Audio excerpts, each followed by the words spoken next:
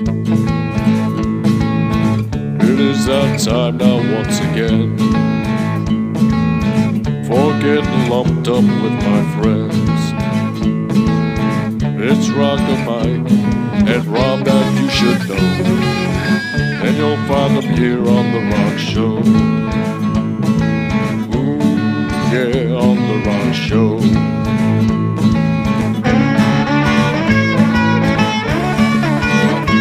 This is another terrific episode of The Rock Show. This is episode 130, my God. And we talk about a very strange guy, Jonathan Richman, a musician. Like, he pretty much picked up a guitar from an early age, and he knew that's what he wanted to do. Right. Yeah, I mean, he's Jonathan Richman. I mean, he's one of the more, even today, he's one of the more mysterious guys, you know, in rock and roll history. He influenced a lot of people. Yes. Okay.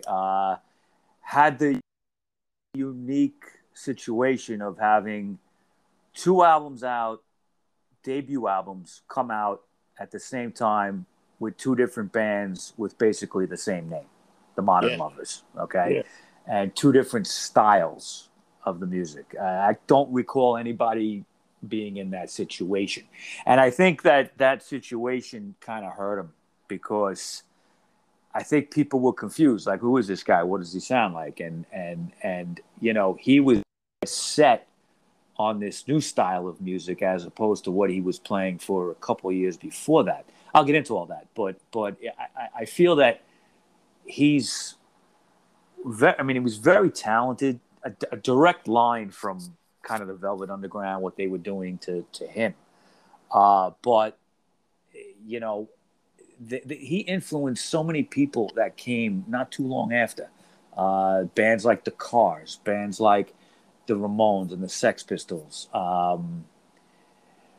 Even Joan Jett, and a lot of the punk bands were influenced by him. But also more of the art rock. I hate that word, but art rock kind of stuff. Things like Patti Smith and the Talking Heads. Okay, Jerry Harrison was in the Modern Lovers. He also was in the Talking Heads. Yeah. So, you know, and that's another thing is he's played, a lot of his band members went on to much bigger projects and more commercial projects. But he himself, he's a guy who does what he wants, plays what he wants, in the style that he wants, doesn't let anybody, you know, really change anything. And yeah, he's like a little arrogant. He's like arrogant. Well, I mean, look, you know, that's a characteristic of somebody like that. You know, you're gonna want it. You do what you want to do, and fuck everybody. You know. Yeah, very narcissist. He's like one of a kind, but. Yeah, I saw the Modern Lovers one time at Irving Plaza many years ago. It was like, God, it might have been 89 or 90, something like that. And he you know, I liked what he was doing, but he was kind of in a different place than where he was in the 70s. And I remember leaving the show like, okay, that was good, but I wish he had done this, and this, you know, because he kind of disowned a lot of the earlier stuff, and that's the stuff that still kicks ass. But you know, he had a weird thing, didn't he? Gave up some of that earlier stuff. He just sold it to somebody. Yeah. I mean, that's why the original Modern Lovers, that's why they broke up, is because he decided right when they were going to record their new album, no, we're not going to do this kind of music in this way. I'm into a more mellower sound now. I mean, he just did a complete fucking 180. You know what I mean? How the fuck does that happen?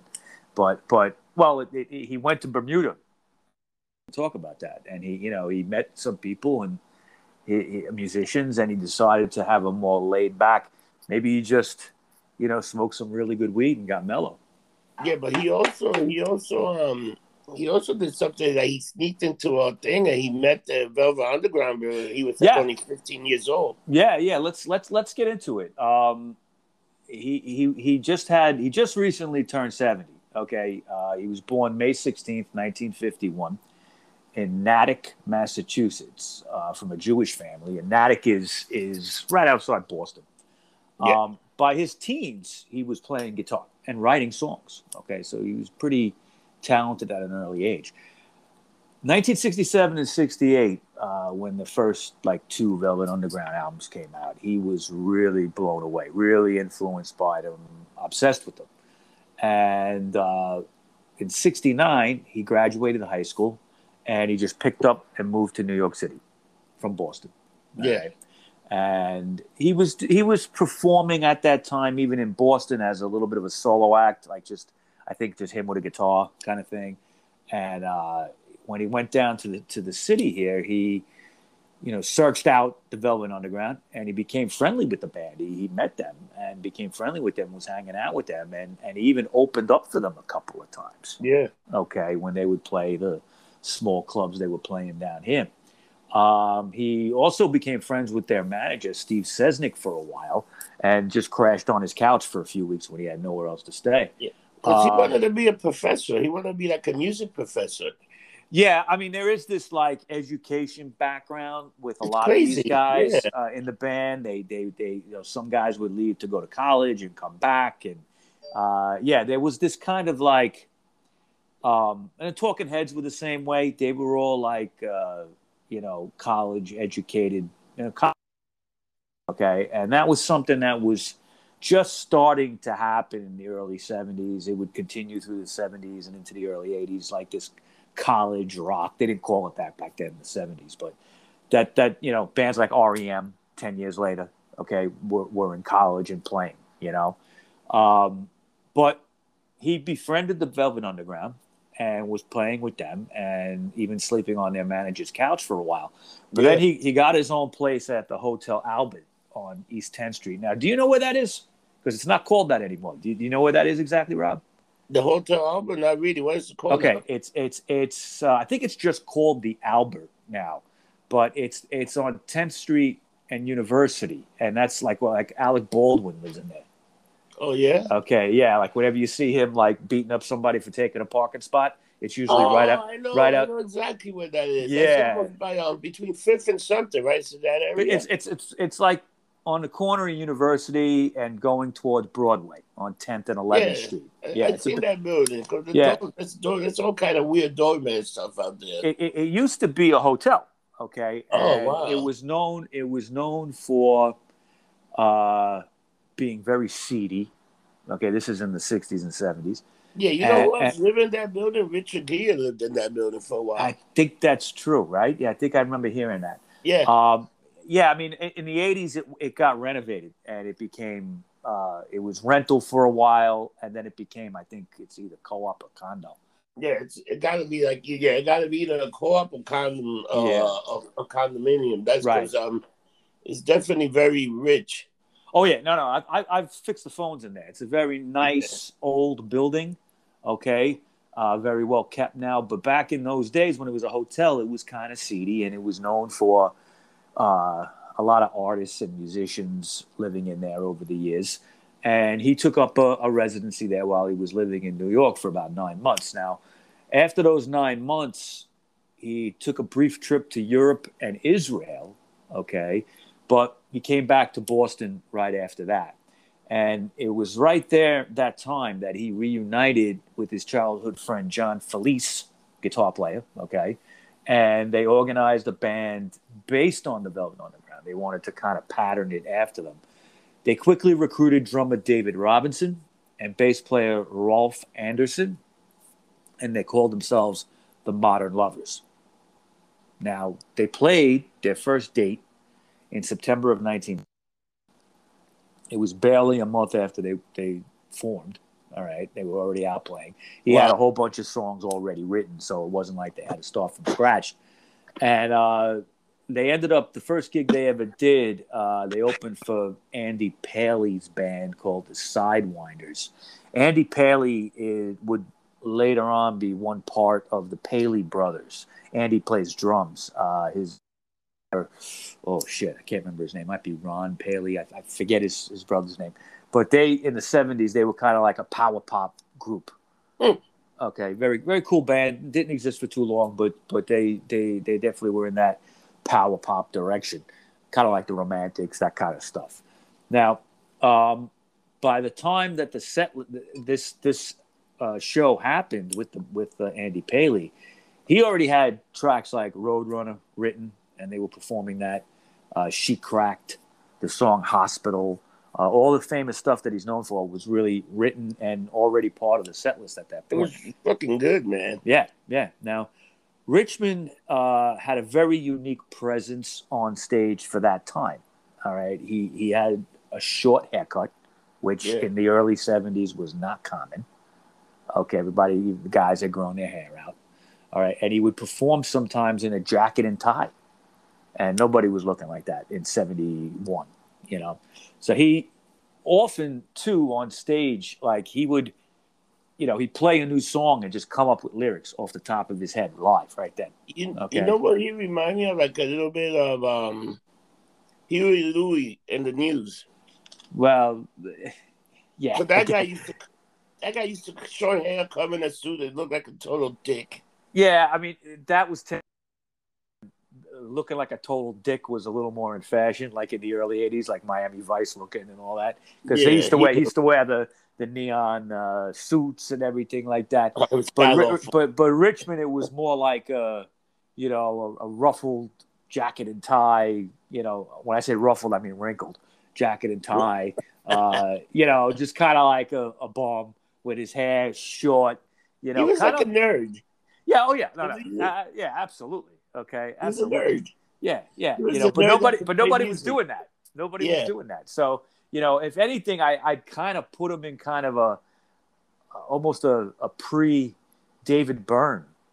Yeah. From the Talking Heads kind of nerdy dude. He didn't wear glasses, but Yeah, now, definitely. yeah, more like that. And there is a direct line, like I said, from the Modern Lovers right to the Talking Heads. So it's kind of in that vein. So he would often tell stories, okay, and the way his songs were constructed, he talked sometimes in the songs. Songs like Hospital, like it's not really sung through the whole song. Okay, it's more like he's telling this story, and he got that from Lou Reed. Lou Reed had that kind of style. Though with the Velvet Underground, he sang a little bit more, but Lou Reed's solo stuff, he kind of talked, the words. Now, in early 71, Anderson and Felice would leave the band, and they got replaced by Harvard students, bassist Ernie Brooks and keyboardist Jerry Harrison. And that completed the classic Modern Lovers lineup. So they went from 2 guitar players down to a keyboard player and a guitar player and a new bass player. Okay. Yeah, because they gave them that unique sound. Yeah, the keyboard did. I think that definitely, if they were going for a Velvet Underground kind of thing, there's that organ in there. There's some songs that are like, he's just doing the Velvets. But this new configuration with this keyboard sound was very popular in the Boston area. It really kind of took off. And word of mouth about the band led to Stuart Love of Warner Brothers Records contact them. And he organized the band's first multi-track recording session at the Intermedia Studios in Boston.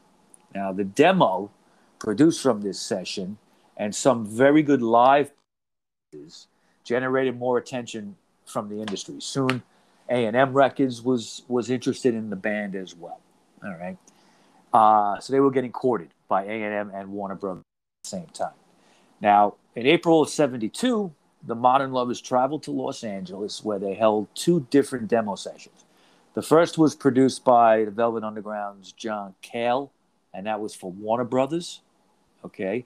And the second was produced by a guy named Alan Mason, and that was for A&M Records.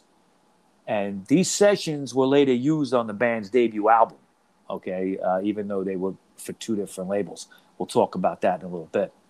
Mike, you want to hear something weird about it? He also wasn't a good, he hated doing the studio stuff. He was great live, but he said doing the studio and recording was very frustrating to him.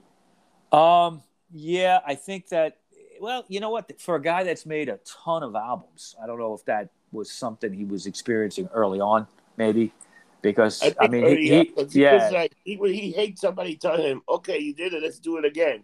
He says like you don't go out for pizza and just have pizza. You don't go. Let's do it again. So he has Yeah. that arrogant fucking kind of like Well, way of some guys are like, some guys have the attitude, I'm not doing another take. All right, it was good this time. It's good enough. Johnny Ramone was like that. Johnny this Ramone guy hated was doing like that too. Yeah, and I, you just, I don't know. I mean, some people, that's how they want their music to be. A one take, boom, we got it. Let's move on to the next one. And there's something to be said for that. Okay, some great albums have been recorded that way in one or two takes. Okay, but when you're dealing with a big label like Warner Brothers, like A&M, they're going to be like, well, maybe it's good for you to have another take, and just in case something doesn't work out or we don't like the sound of one, we could use the other. But yeah, I mean, he just didn't have the patience for that. So he did not have patience for that. Right. Now, while they were in California doing these demo sessions, they also did some live shows. And one particular gig at the Long Branch Saloon in Berkeley ended up being used as a live album, but that would be issued much, much later. Producer Kim Fowley, the eccentric producer, courted the band for a while. Okay, he was after them, and he ended up traveling back to Boston to meet up with them to record some poor quality demos. These did not sound that good. That was in June of '72. John Felice rejoined the group for a few months after his graduation from college, and the band moved together to live in Cohasset, Massachusetts. The Modern Lovers continued to be a popular live attraction, and on New Year's Eve of '72, they came down to New York City to support the New York Dolls at the Mercer Arts Center. This was an infamous bill that also included Suicide and Wayne County opening for the Dolls as well. Early in '73, now, before I get into that particular show, I should mention, the New Year's Eve show was attended by many people who obviously were Dolls fans, but also people that went on to do, a lot of the New York punk scene. Guys from the Ramones were in there, okay? Obviously, the Dolls and Johnny Thunders got a good look at what Richmond was doing because they wouldn't be around for much longer.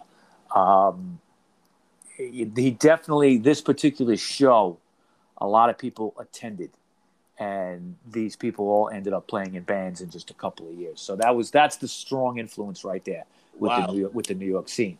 So in '73, they finally got signed, and Warner Brothers gave them a contract. However, before returning to Los Angeles to work with Cale again on the album, John Cale was going to produce it, accepted an offer to play a residency at the Inverurie Hotel in Bermuda, okay? And while they were there, Richmond heard and became strongly influenced by these kind of like laid-back style musicians in the local scene, okay? What would be the music scene? I was like kind of Spanish, right? No, Bermuda is more like Jamaican? Yeah, like more like I'm trying to think what it could have been in '72. Like '73. Like it could have been reggae influenced somewhat, okay, or more of even a calypso kind of sound. I'm not sure, okay, but whatever it was a laid back style that he liked, the way that they played. Yeah, because what? He was talking in an interview. He was saying that the first song that he ever really played his guitar was Zorro, because he loved that Latin influence of playing guitar. There might be a Latin influence it's the Caribbean. Okay, so it's definitely a Latin influence in some way. Yeah, even calypso was Latin influenced. So, you think I don't know. I mean, whatever it was, it had a big influence on him, and he wanted to change his whole sound. And the band members were like, "Wait a minute, what the fuck are you talking about? We're about to go to LA. We're doing these shows for some extra dough. Okay, we're gonna go to LA, meet up with John Cale, one of your heroes, to produce an album. Okay, we've already met him. We already know what it's like to work with him. It should be an easy thing, right? But he decided to change, and that created a lot of tension in the band. okay, pretty much immediately. Now, although the band's return, when they returned, it was a totally different direction. So Warner Brothers was surprised that they were doing this. All right. And the rest of the band was like, we're not really on board with this. We don't mind changing after, but we've gotten this far. So let's do the album in the style that we've always played for the last 2 years. Okay. And, these sessions with Cale, this was in September of 73, ended up being a disaster. Okay. Not only because of the change in direction, the arguments, within the band itself. And they did record heavier style, okay, which would be released later on. But it was a battle with Richmond. He really didn't want to do that. And they had a tragedy happen because the band was good friends with Graham Parsons. And Graham Parsons died in September of 73. Yeah, they okay. And so they were kind of devastated by the death of their friend. And these recording sessions really just turned out to be unusable. So the record company then recruited Kim Fowley to produce some more sessions with the band. And this time it was at Gold Star Studios, if you remember. That's Phil Spector's spot, okay? Yeah. And that produced some much better results, all right? And however, these recordings with Fowley would not be released until 1981, when Greg Shaw's Bomp label, Bomp Records, released the original Modern Lovers album, okay? And following the failure to complete a debut album, Warner Brothers just kind of withdrew their support. They said, we're done with you, okay? And at that point, drummer Robinson left the band. They continued to perform live for a few months with a new drummer named Bob Turner. But Richmond, as time went on, was increasingly unwilling to do his old stuff, okay? Even though these songs hadn't really been released yet, okay? But they were known as a live band, and songs like Roadrunner and She Cracked and stuff like that, this is what people came to see if you were in the know, if you knew the band, okay? A final disagreement, big argument with Jerry Harrison over the musical direction and the musical style, and that would cause the band to break up and split up in February of 74. All right. So despite the original group's premature breakup, many of its members found considerable success elsewhere. Yeah. John Felice formed the Real Kids, very cool band out of Boston. Jerry Harrison later joined the Talking Heads, as I mentioned. Mm-hmm. David Robinson would co-found the Cars, okay? And Ernie Brooks would later work with David Johansen and some other people. Look at the influence right there. Yeah, I mean, think about that. yeah, no, it really is. I mean, I always talk about bands that are kind of like at this point in history that everything is different after, and I include Richmond in that, even though he really didn't sell a lot. Not that you have to. I mean, but there's certain bands that come along and they do something, and maybe they don't sell a lot of records, but everybody that listened to them went on and formed bands. Okay, the Velvet Underground were like that. He was very influential, like in Europe. They liked him in Europe. Yeah, he did very well over there. Guys from the Sex Pistols, Glenn Matlock was a big fan. The Sex Pistols would do a cover of Roadrunner. Okay, wow. they would do that. Now, Richmond continued recording on his own, and he eventually would relocate out to California in 1975. He was working with a label called Berserkly Records. Their boss, the boss of that label, Matthew King Kaufman, used to work at A&M. So he had met Jonathan Richmond during those A&M sessions a little bit earlier when he was out there doing those demos. Richmond never would really return to the Velvet Underground inspired sound of the original band, but the demo recordings made with that group eventually surfaced in some different formats. The first of all these releases came out in 1976 when Berserkly released an LP from the first 2 demo sessions with Cale and Mason. Okay, and this album was simply titled "The Modern Lovers" and included, all the great tracks like "Roadrunner," "She Cracked," Pablo Picasso. Okay, it has that great line in there. Pablo Picasso was never called an asshole. There was a band called I can't remember the name of them right now. Oh God, it'll come to me. But there's the Repo Man soundtrack. Remember that movie? Yeah, the Repo Man. Yeah. That was a great soundtrack. It had everybody on it, Iggy Pop and stuff. He had the title track. But there's a cover, a band, the Burning Sensations. That was the name of them. They did a cover of that. Pablo Picasso was never called an asshole. I always cracked up with that. Now, Richmond, okay, didn't recognize this album as anything. He didn't recognize it as his first debut album. What he preferred to recognize was his debut album, Jonathan Richman and the Modern Lovers.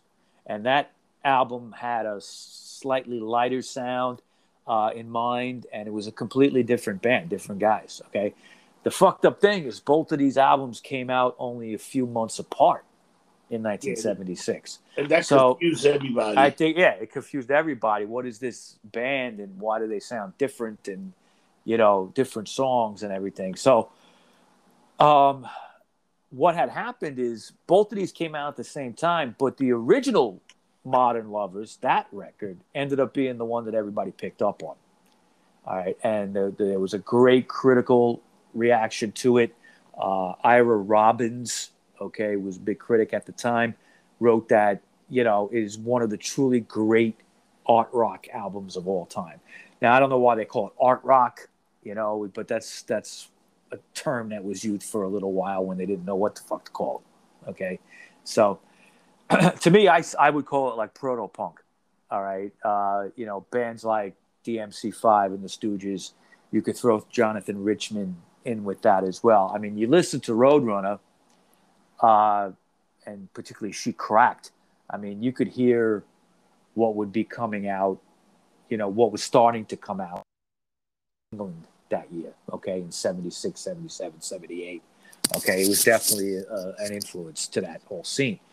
In early 76, Richmond put together a new version of the Modern Lovers, okay, with Leroy Radcliffe on guitar, Greg Curly Kerriman on bass, and a returning David Robinson on drums. Now, Kerrinan had previously played with a band called the Rubinoos, and Radcliffe had played with a band called Woody's Truck Stop. They recorded the album Jonathan Richman and the Modern Lovers in 1976, but Robinson left again after Richmond kept reducing the size of his drum kit.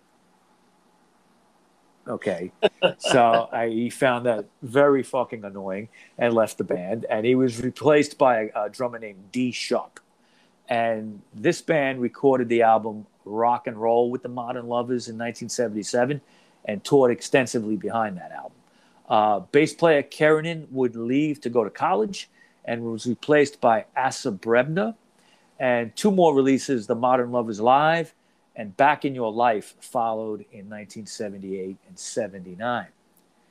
In 1980, Richmond again formed a new Modern Lovers, okay, with Kerrinan, drummer Michael Guardabasio, and backing singers Ellie Marshall and Beth Harrington. That album is very the album Jonathan Sings that came out of that lineup was recorded between 81 and 82. It ended up coming out in 83, and it's really considered one of his best. I would say so only because it's very different. I mean, with the 2 girl backup singers, and they're very prominent. If you listen to Jonathan Sings, like every song has these like prominent backup singers, and the production on that album is like so clean. It's very noticeable. Okay, really the backup singers are kind of very much in the forefront, so you really have this like girl group sound in the back. Okay, now there were some tracks like That Summer Feeling that out this kind of music and the tag game. And like I said, it's considered one of his best records. In '85, the group was reconfigured, and Asa Brebner was on bass, and drummer Andy Paley was brought in. Okay. By '88, there would be more lineup changes, and Jonathan Richman finally retired the name The Modern Lovers for good. Okay, in 1988. So everything from this point on is just Jonathan Richman. He just got rid of the name. Why did he change the group so many times? Because he definitely, you think it was him? It had to be. I don't know. I think the guy's kind of, I think he's a genius.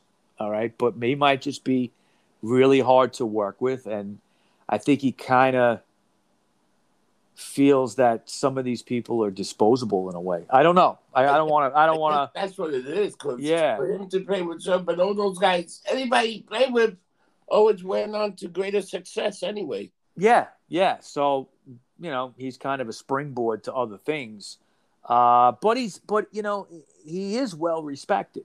So it's not like he's a total dick.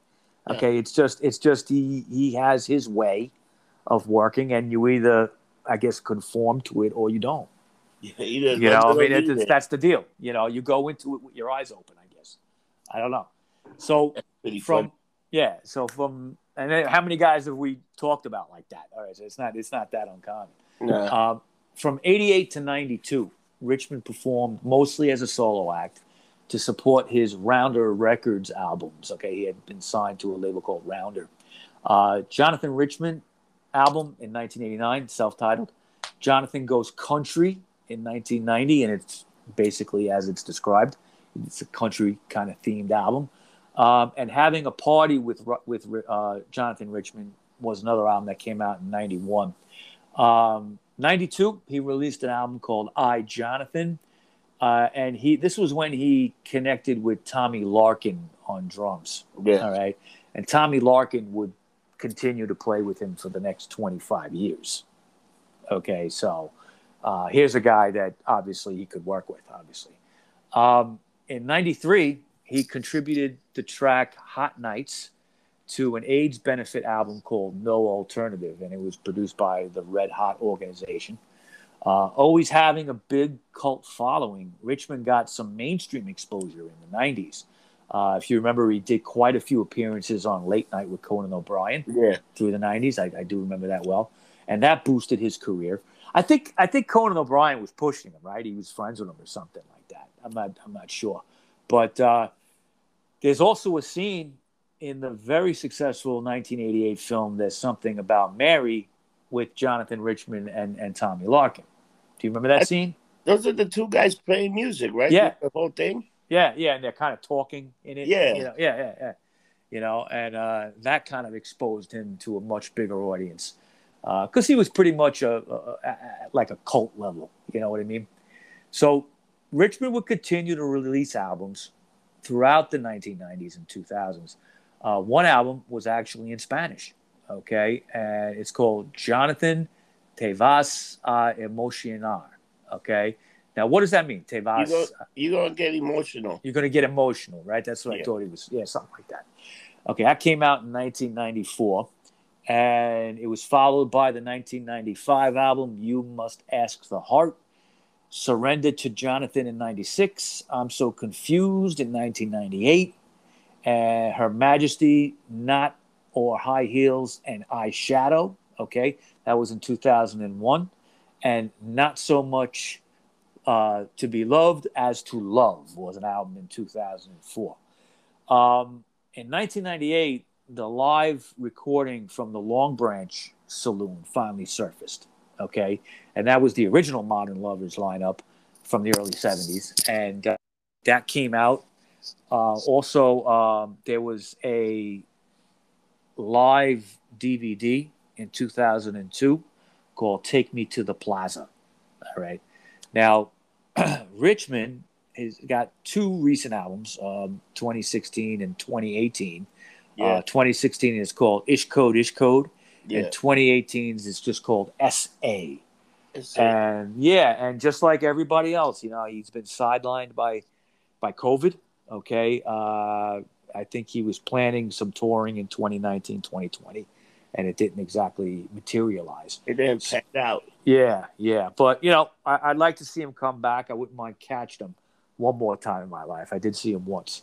So that's all I got for you, Mr. Rossi. Jonathan Richman. Man, another underground guy that influenced a lot of people. But what a hell of a career, and more album. He's still active. Like you say, if it wasn't for, he probably would have been out playing guitar somewhere. Yeah. So, hopefully he comes around. Yeah, he probably comes around, so because a lot of people are starting to come around. You see a lot of shows starting to get booked and stuff. So hopefully we can continue on this trend. Yeah. I'm seeing a lot of shows scheduled for September, October, November. I think they're kind of waiting a little bit to see what happens. Yeah, that's all they're doing, waiting. So, Mike, how can we find you? Okay, you can find me on a lot of social media sites. I'm on Instagram, Rocker Mike 212 on Instagram. You can find me on MeWe under Rocker Mike. You can find me on Clout Hub under Rocker Mike, and of course on Facebook under Rocco Mike, and under the Rock Show Podcast group page on Facebook. Check it out. It's exploded over the last week. We're approaching 1,000 members soon, man. I think we're in the high 800s. So, wow. Yeah. So hopefully we'll get that 1,000-point mark. And we've had some very cool posts lately on that page. A lot of new members have been putting things up. So definitely check out the Rock Show Podcast group page. Where can we find you, Rob? You pretty much can find me on anything Getting Lumped Up. If you look Getting Lumped Up, you see my big head come out. And you can find me on Instagram, Twitter, Facebook under the Getting Lumped Up umbrella. And to everyone else out there, don't get drunk. Get lumped up. See you next week. Take care, people.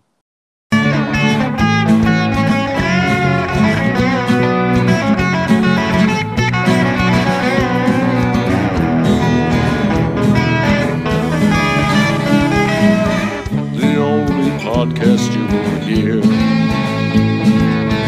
that will be music to your ears. You'll learn about bands you love or may not know, and it's only here on The Rock Show. Ooh, yeah, on The Rock Show. Ooh, yeah, on The Rock Show. So tell your friends and everyone you know. Let's get lumped up on The Rock Show.